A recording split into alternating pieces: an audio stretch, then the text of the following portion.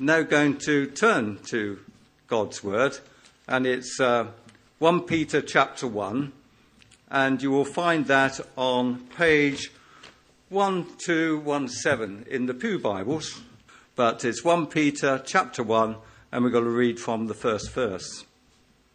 To God's elect, strangers in the world, scattered through Pontus, Galatia, Cappadocia, Asia and Bithynia, who have been chosen according to the foreknowledge of God the Father through the sanctifying work of the Spirit, for obedience to Jesus Christ and sprinkling by his blood. Praise be to the God and Father of our Lord Jesus Christ. In his great mercy, he has given us new birth into a living hope through the resurrection of Jesus Christ from the dead, and into an inheritance that can never perish, spoil or fade, kept in heaven for you, who through faith are shielded by God's power until the coming of the salvation that is ready to be revealed in the last time. In this you greatly rejoice, though now for a little while you may have to suffer grief in all kinds of trials. These have come so that your faith, of greater worth than gold, which perishes even though refined by fire, may be proved genuine and may result in praise, glory and honour when Jesus Christ is revealed.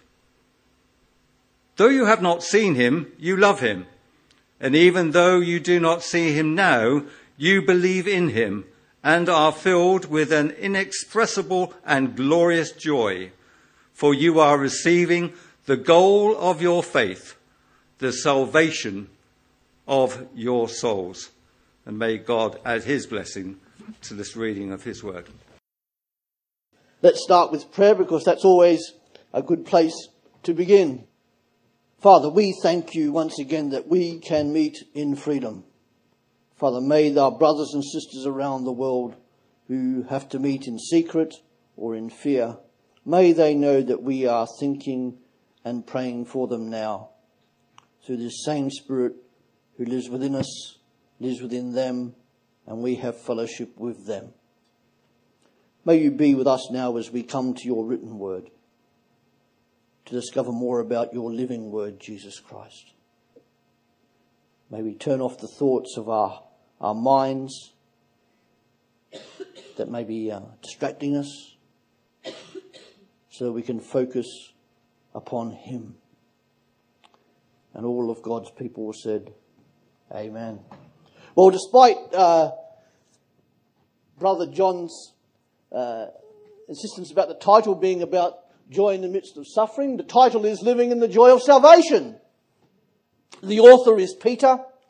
Some people wanted to know where the ancient map fitted in with modern geography. There is Bithynia and Pontus, Cappadocia, Galatia and Asia, and it's all located within the modern state of Turkey. Last week we started our series in the evenings looking at this little letter of 1 Peter. We started with 1 Peter chapter 1 and 2, and then going on to chapter 2 and verse 11 and 12 under the title, Living in the Face of Alienation and Its Cure. The Apostle Peter is writing to a group of people, followers of Jesus, spread throughout what we know as modern Turkey. These believing sojourners were undergoing trials and sufferings and persecution. And Peter instructs them in this little letter toward Christian stability and the proper expression of this stability and growth. And throughout this letter, Peter stresses a hope so alive, so glorious, and so very certain that any persecution, trial and suffering can be endured. These people are sojourners or pilgrims on a spiritual journey. Last week we discovered that Peter reminds them of this God that they worship and live for, a missional and relational God of salvation, a loving God who is Trinity, Father, Son and Holy Spirit. God the Father has chosen and is calling all people to himself out of amazing love for them. God the Holy Spirit sanctifies and cleanses to allow people to enter God's holy presence through the obedient sacrifice of God the Son. Wow. That's the first one, Aubrey, because Aubrey counts them. Last week there were 4. Then we learnt together about how within the believer that there is this battle, this spiritual battle, the old earthly human nature battling against the new nature of the believer given to them by God. Salvation is yours, Peter says. So go let the world know that this salvation can be theirs also. Do this by living so devoted to God that it permeates every facet of your life. So there can be no doubt that you are God's. That people will know you are God's possession and that this God lives through you. What's the word? Wow! The believing sojourner is to live such a good life that they are such witnesses for God in whom they believe.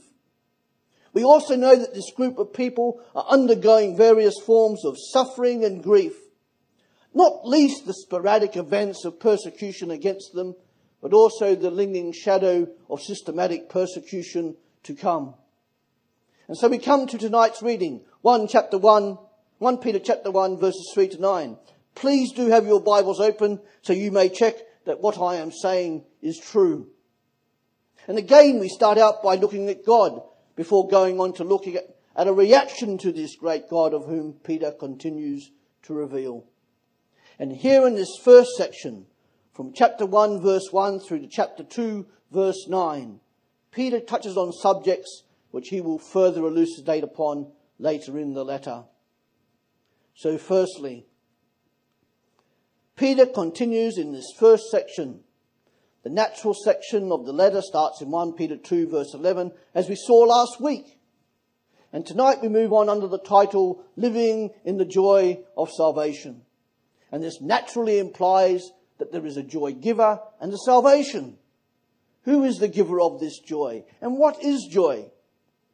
I know I've preached on joy before when we did that reading from Leviticus chapter 9. That was 3 years ago now, I think. So firstly, the joy giver is God.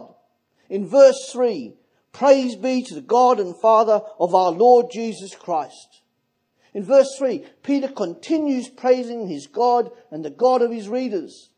This God is the joy giver. Let's look very briefly at some aspects of this God whom Peter reveals. Peter would have remembered the words of Jesus, the Son of God, who told him and others to call God Abba, Father, Dad, Daddy, Papa, Pa.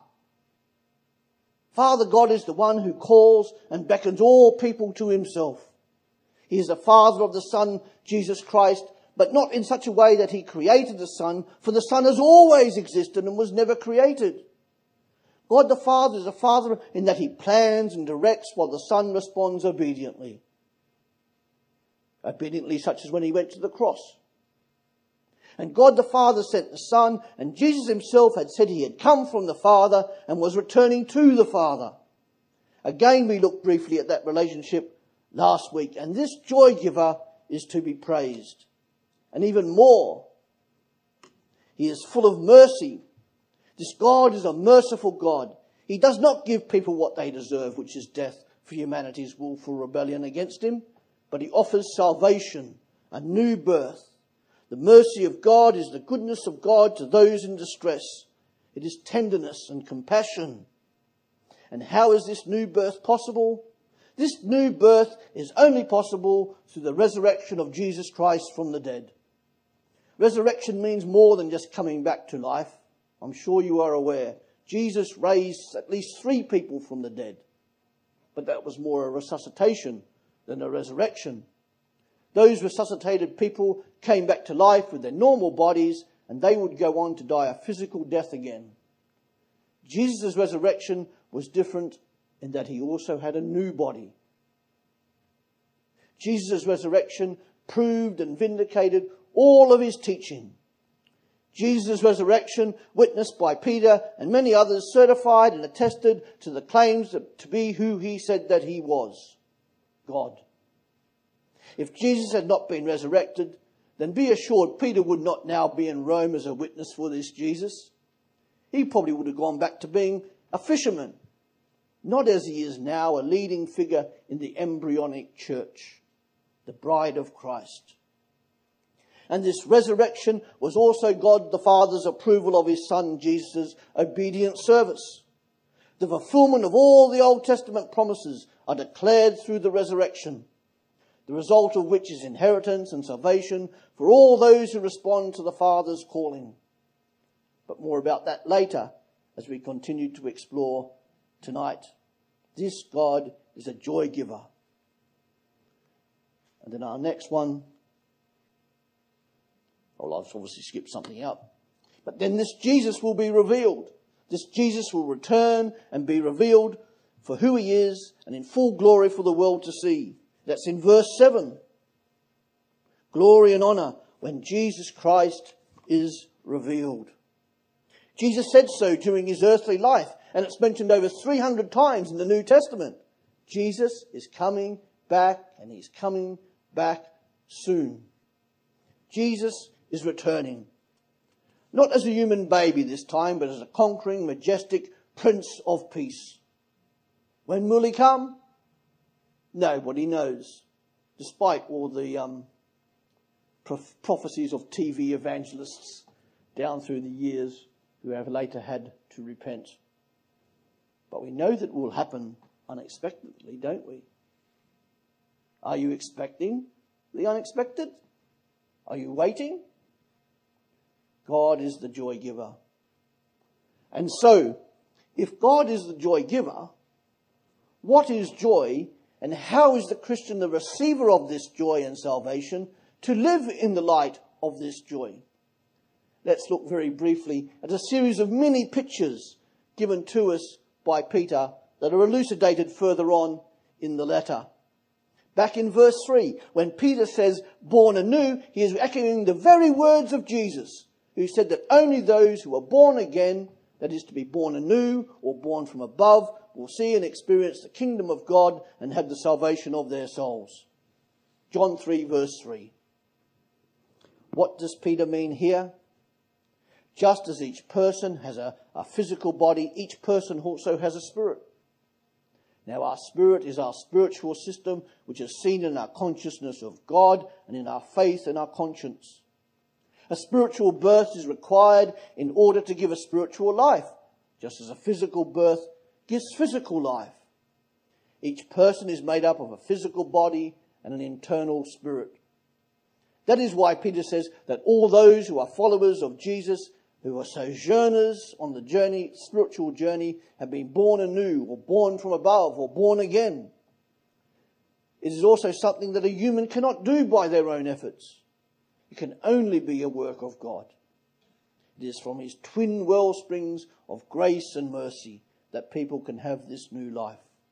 Grace, getting what we don't deserve, and mercy, not getting what we do indeed deserve.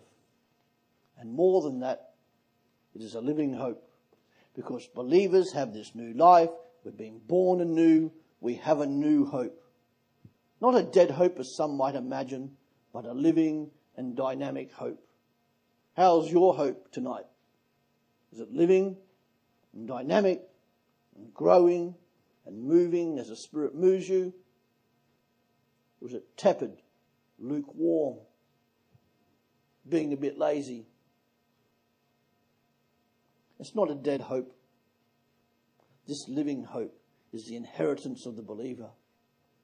Part of this new inheritance is the new body we will get. The believer will be resurrected, just as Jesus was. There won't be any need for hearing aids. We'll have restored knees, thankfully. We'll be able to run and jump without pain. And this inheritance is described by Peter as imperishable, unspoiled, and unfading.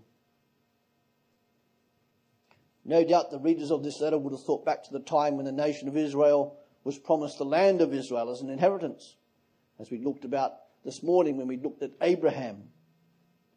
But the inheritance Peter is referring to is not a physical kingdom or property or possessions. No, those things will rot rust, perish and decay and fade away as time goes on. Don't put your hope in these things, cries Peter. Putting hope in them is not a living hope, but a dead hope.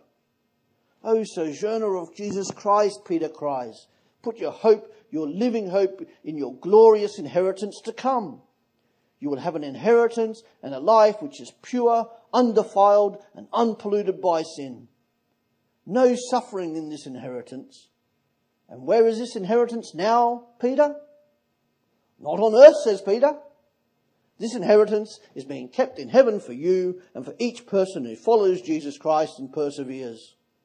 This is a personal inheritance. Each person must be born anew into this living hope. Where are you tonight? Have you taken up this living and dynamic hope and been born anew by God's grace and mercy? Again, I say, don't leave tonight without speaking to somebody about it. This may be your last chance. There's new birth, there's a living hope, there's an inheritance, and shielded by God's power in verse 5, who through faith are shielded by God's power until the coming of the salvation that is ready to be revealed in the last time. As you know again from last week, Peter is writing to groups of people who may be coming under severe persecution. And soon it will be systematic persecution under the Romans. We know that from church history. We know that in the year 64 AD, systemic persecution of Christians came about under the Emperor Nero. How will God's people, those who he has chosen as his, be protected? Peter is writing to encourage these believers. This inheritance is theirs. They have been born anew. They are God the Father's chosen and well-loved children, just as we are. What about when persecution comes? Who will protect them and keep their inheritance safe? Peter tells them that they will be shielded or guarded by God himself. God will keep them safe, just as God kept the spies who went into the land of Canaan way back in the Old Testament. It is a guarding which is not only protection, but also a shielding away. It is the security of their salvation which God also protects. God has his hold on them. Will any fall away from God when persecution hits them? Will they be able to stand? If they rely on God's power and God's strength and continue to put their personal faith and trust in him, then they will indeed be energized, sustained and safeguarded. We know from other passages of Scripture that God the Son, Jesus Christ, intercedes for those who are following him. This guarding work is not just for the inheritance, but it's also for something else too that we read in verse 5. A future salvation. The safeguarding is also for the salvation.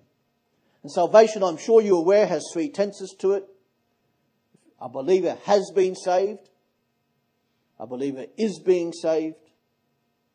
And a believer will be saved. Justification and sanctification are the big theological words. And if you want to know more about them, Andy Fitz is your man. One glorious day, the believer will come into his or her full inheritance.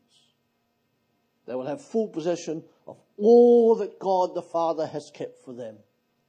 It will be revealed one day. Expect the unexpected. Keep having hope, says the Apostle Peter. Again, we looked briefly at that last week. The believer has been born anew into a living and dynamic hope for the future, chosen by God the Father and called by him to be his child. The Christian is regenerated, renewed and cleansed by God the Holy Spirit through the obedient life and sacrifice of God the Son, Jesus Christ, who was resurrected, rose up from the dead. Wow. Peter continues. Here in verse 6, he says, rejoice, believers, and keep on rejoicing just as you are indeed doing. When you think about your future inheritance, rejoice. Rejoice, sojourners, in your future hope and inheritance. To rejoice is to have a deep and glorious spiritual joy. It's rejoicing in God with deep joy. Now remember, these believers are suffering, and some will indeed suffer more. Many types of trials and griefs. And as Peter says, they may have to suffer and endure trials which are to come. What are these sufferings and trials?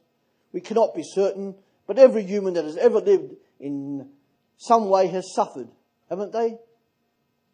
Indeed, the very process of physical birth is a kind of suffering for baby, mother, and father. These believers are enduring all sorts of trials. Trials put upon them by Satan, put upon them by other people, as well as natural trials such as sickness and death and the grieving, the loss of loved ones. But Peter here says may have to suffer. Perhaps he's implying suffer for simply being believers, perhaps in the shadow of persecution hovers above them. And Peter goes on. These trials, sufferings and griefs are temporary and incomparable to the glory which awaits the believer who holds on and perseveres. Peter says that suffering, trials and griefs go hand in hand with joy. More about Joy soon. She's a wonderful person. Trials will come. Why? Why will trials come? Why are they suffering? Peter goes on to say that the trials have come to prove their faith in God. Verse 7.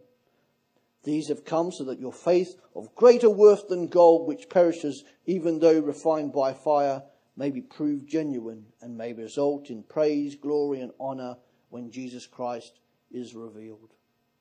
Faith is trusting in God. How will they trust in God as they undergo such ordeals?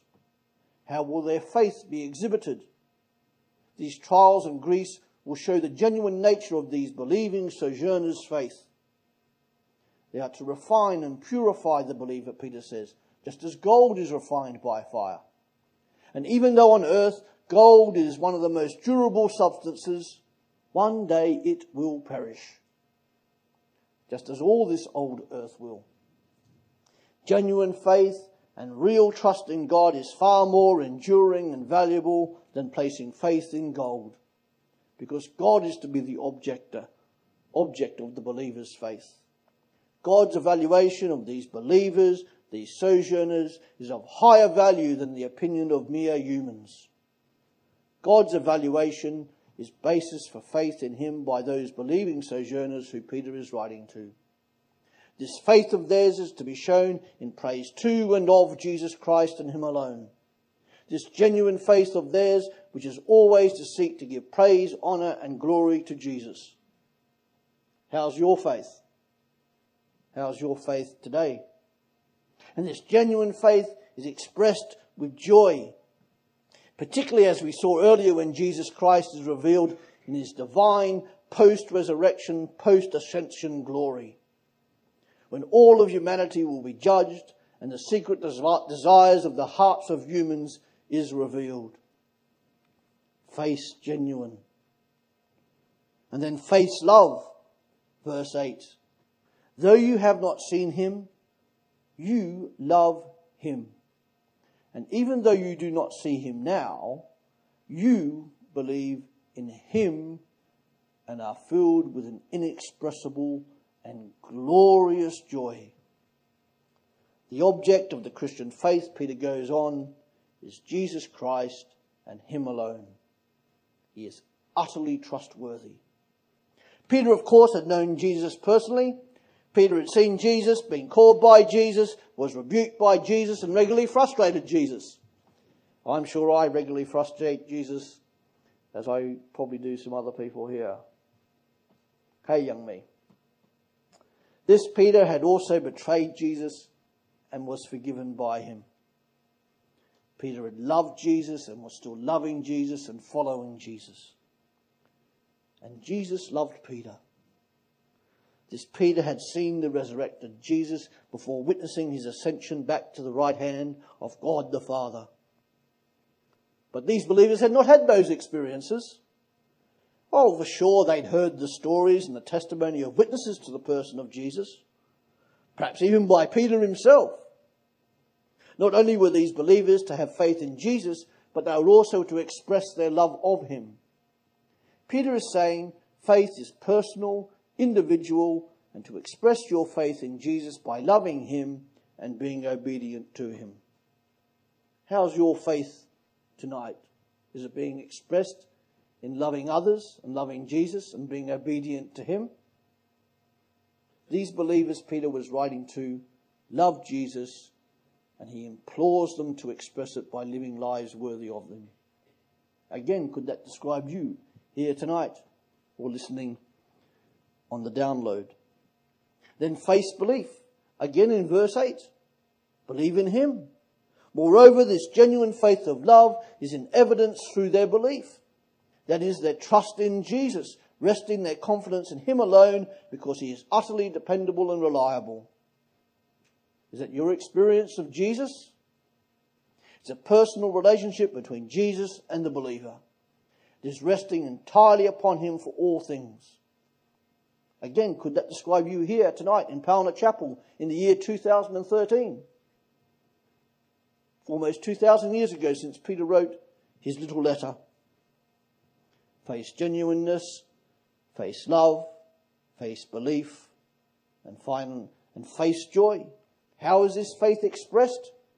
This faith, Peter goes on, is expressed in and through joy and exaltation. The Old Testament language and experiences, such as in our reading from the book of joy, which is Leviticus, told of the glory of God being revealed, a God who wants to live with his people. You can't get much more wow than that, can you? It's in Leviticus. I'll preach it. I better not go there. Moses and Aaron, as we read in Leviticus, come out from the tent, give a blessing to the people, and God's glory appeared to the nation. What a wow moment. That must have been some blessing Aaron gave. But no other blessing came upon him like that. Whatever the words that were expressed, they are words that indicated Almighty God's power, presence, and peace to be with and upon his people. No wonder the people fell on the ground with their noses in the dirt as an act of worship. And not just worship, joyful worship. Not sing the same song all over again. Oh God, I love you. But an act of joyful worship and praise to God. So amazing was this sight that a tremendous wave of exuberant joy overcame the people, and they fell in the dirt with their face in the ground. There was probably a mixture of amazement, surprise, and reverent fear. This was not joy as a mere emotion, but true exultant joy as evidenced through sacrifice, praise, and testimony.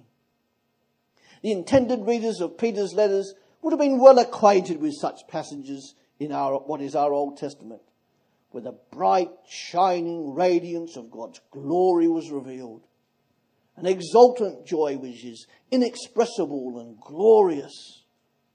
Face joy. And now face outcome. And what does Peter say is the outcome or result of each of these sojourners' faith? It is the salvation of their soul. Salvation, as we have looked at earlier tonight, as well as in last week's study. A salvation which is the work of God the Trinity. God the Father has chosen and called all people to himself out of love for them. God the Holy Spirit sanctifies, cleanses, sets apart people in order to allow them to enter God's holy presence. And this entrance is only through the obedient Son, Jesus Christ, and his sacrifice. Here's a short video of someone who is undergoing some trials and her quick reflection on joy. John and I met her last Wednesday. She's an amazing lady. G'day, what's your name and where are you from? She has a quiet voice. I'm Sue, and this is Casey. We're from East Sussex, originally, in my case, from London. And, yeah, that is about it. And you've got a little thing to tell us about yourself. Not very interesting, but I suffer from various conditions, including a very short list version of it, fibromyalgia, osteoporosis, and pernicious anemia. Okay. And you're a Christian? I am. And how long do you think that you've been a Christian, what would you say? Since I was 18. Okay. And what part does joy have to play in your life at the moment?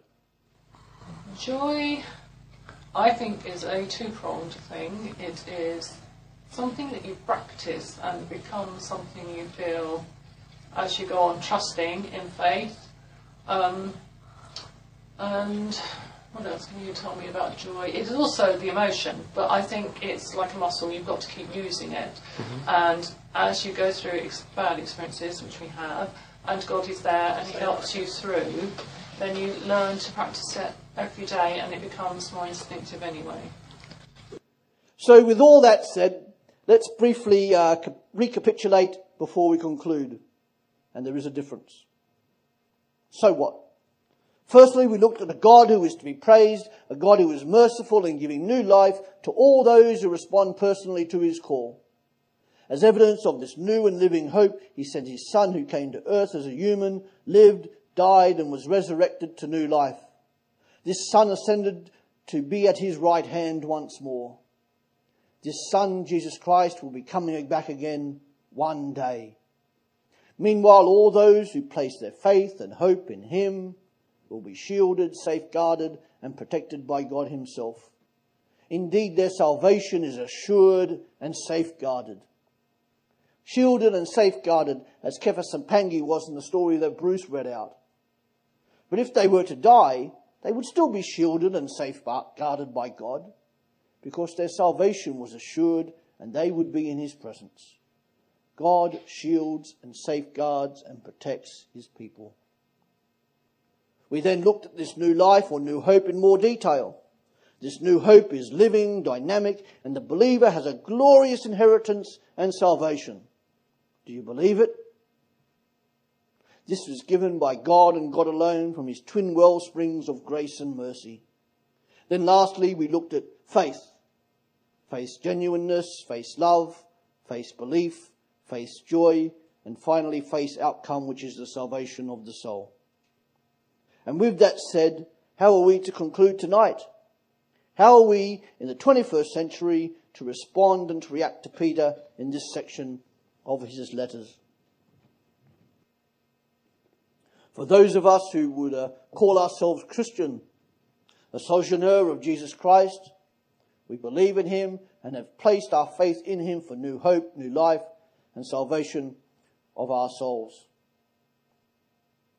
I wonder what trials, including alienation and persecution, you have undergone in the past, are undergoing at the moment, or will persevere through in the future. 10 years ago, I slipped into a coma. I kept saying no to God, and He eventually had to have His way with me. Then 6 years ago, at the birth of Partakers, I collapsed down at the Cornerways surgery. I remember saying to the father, "Dad, I want to come home now." And at that point he said, "No, I've got a job for you to do." So I sat up, much to the amazement of the paramedics and my wife. I don't know how I will suffer and grieve in the future, but I do know who has the answers to our trials and our testings. It's my God and your God, our God of love, Father, Son, and Holy Spirit. He knows the answers, and I have to trust in Him. Are you currently undergoing any sort of trial? Run to God. He will listen. He is your protector. He is your guard and your empowerer. Remember, He lives within you. He loves you. He cares for you. He is a personal God who has your best interests at heart. As Christians, we worship and serve a God who knows intimately about personal suffering, as John reminded us earlier. Our God isn't an inanimate and passive carving to be placed on a shelf or a wall which is immune to the suffering of the world, looking at His own belly button. Omphalos, by the way, is navel-gazing. No, our God is personal, dynamic, and active God who knows the suffering we ourselves endure. Why? because he himself has suffered. Wow. He is an intimate, dynamic, responsive, and living being who has shared in our sufferings through Jesus when he died on the cross 2,000 years ago. This same Jesus who was resurrected and raised to new life and witnessed by our author here, the Apostle Peter, his good friend and mate. The ineffable God made known to humanity in the man Jesus Christ. As part of our new hope and new life as Christians, as sojourners of Jesus Christ, we await that glorious day in the future when he has come again. The day when Jesus Christ will take our face in his hands and he will wipe away every tear. Not just tears of pain, but tears of utter, sheer joy. Tears of pain released and tears of ineffable and inexplicable joy. I've preached on that here as well.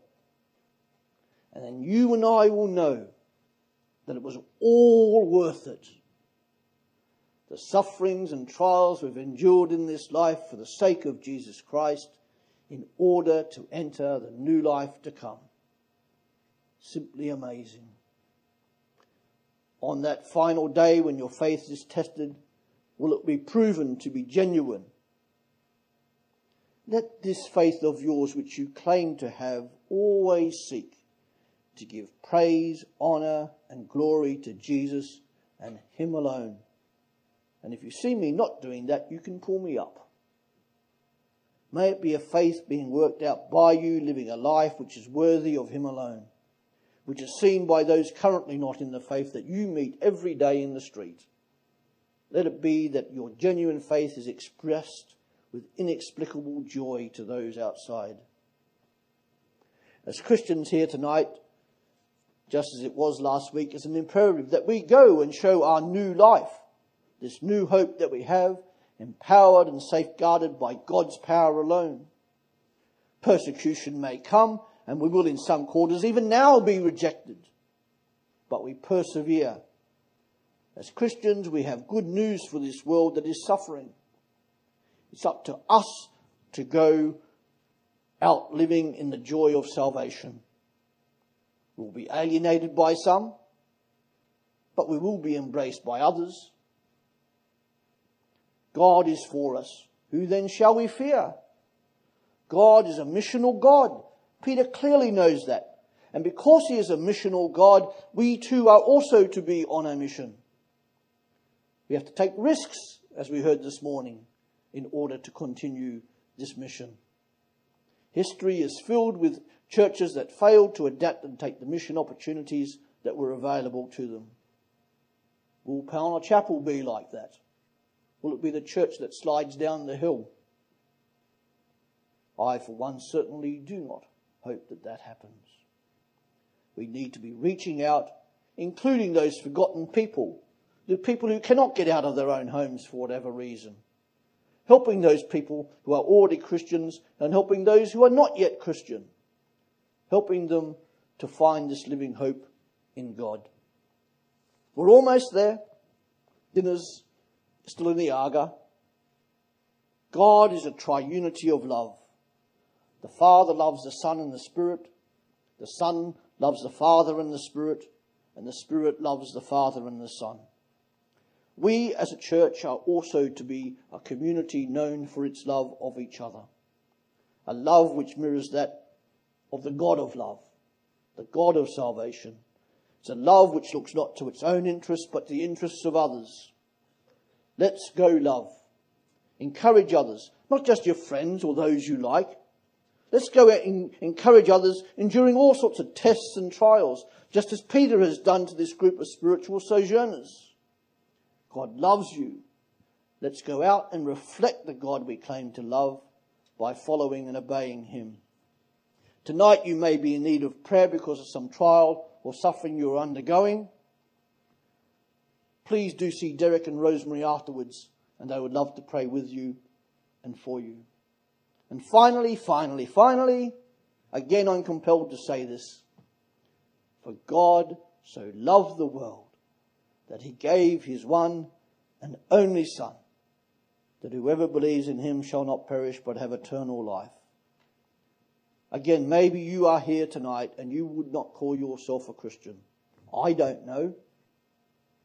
Then please, please, please do not leave here tonight without asking somebody here about how you can become one and start this new life, this new hope, which only those who are Christian can claim. God the Father's love is calling you. God the Father has chosen you. God the Holy Spirit is waiting to set you apart and cleanse you. God the Son is waiting for you to accept his obedient sacrifice. Come, let's pray.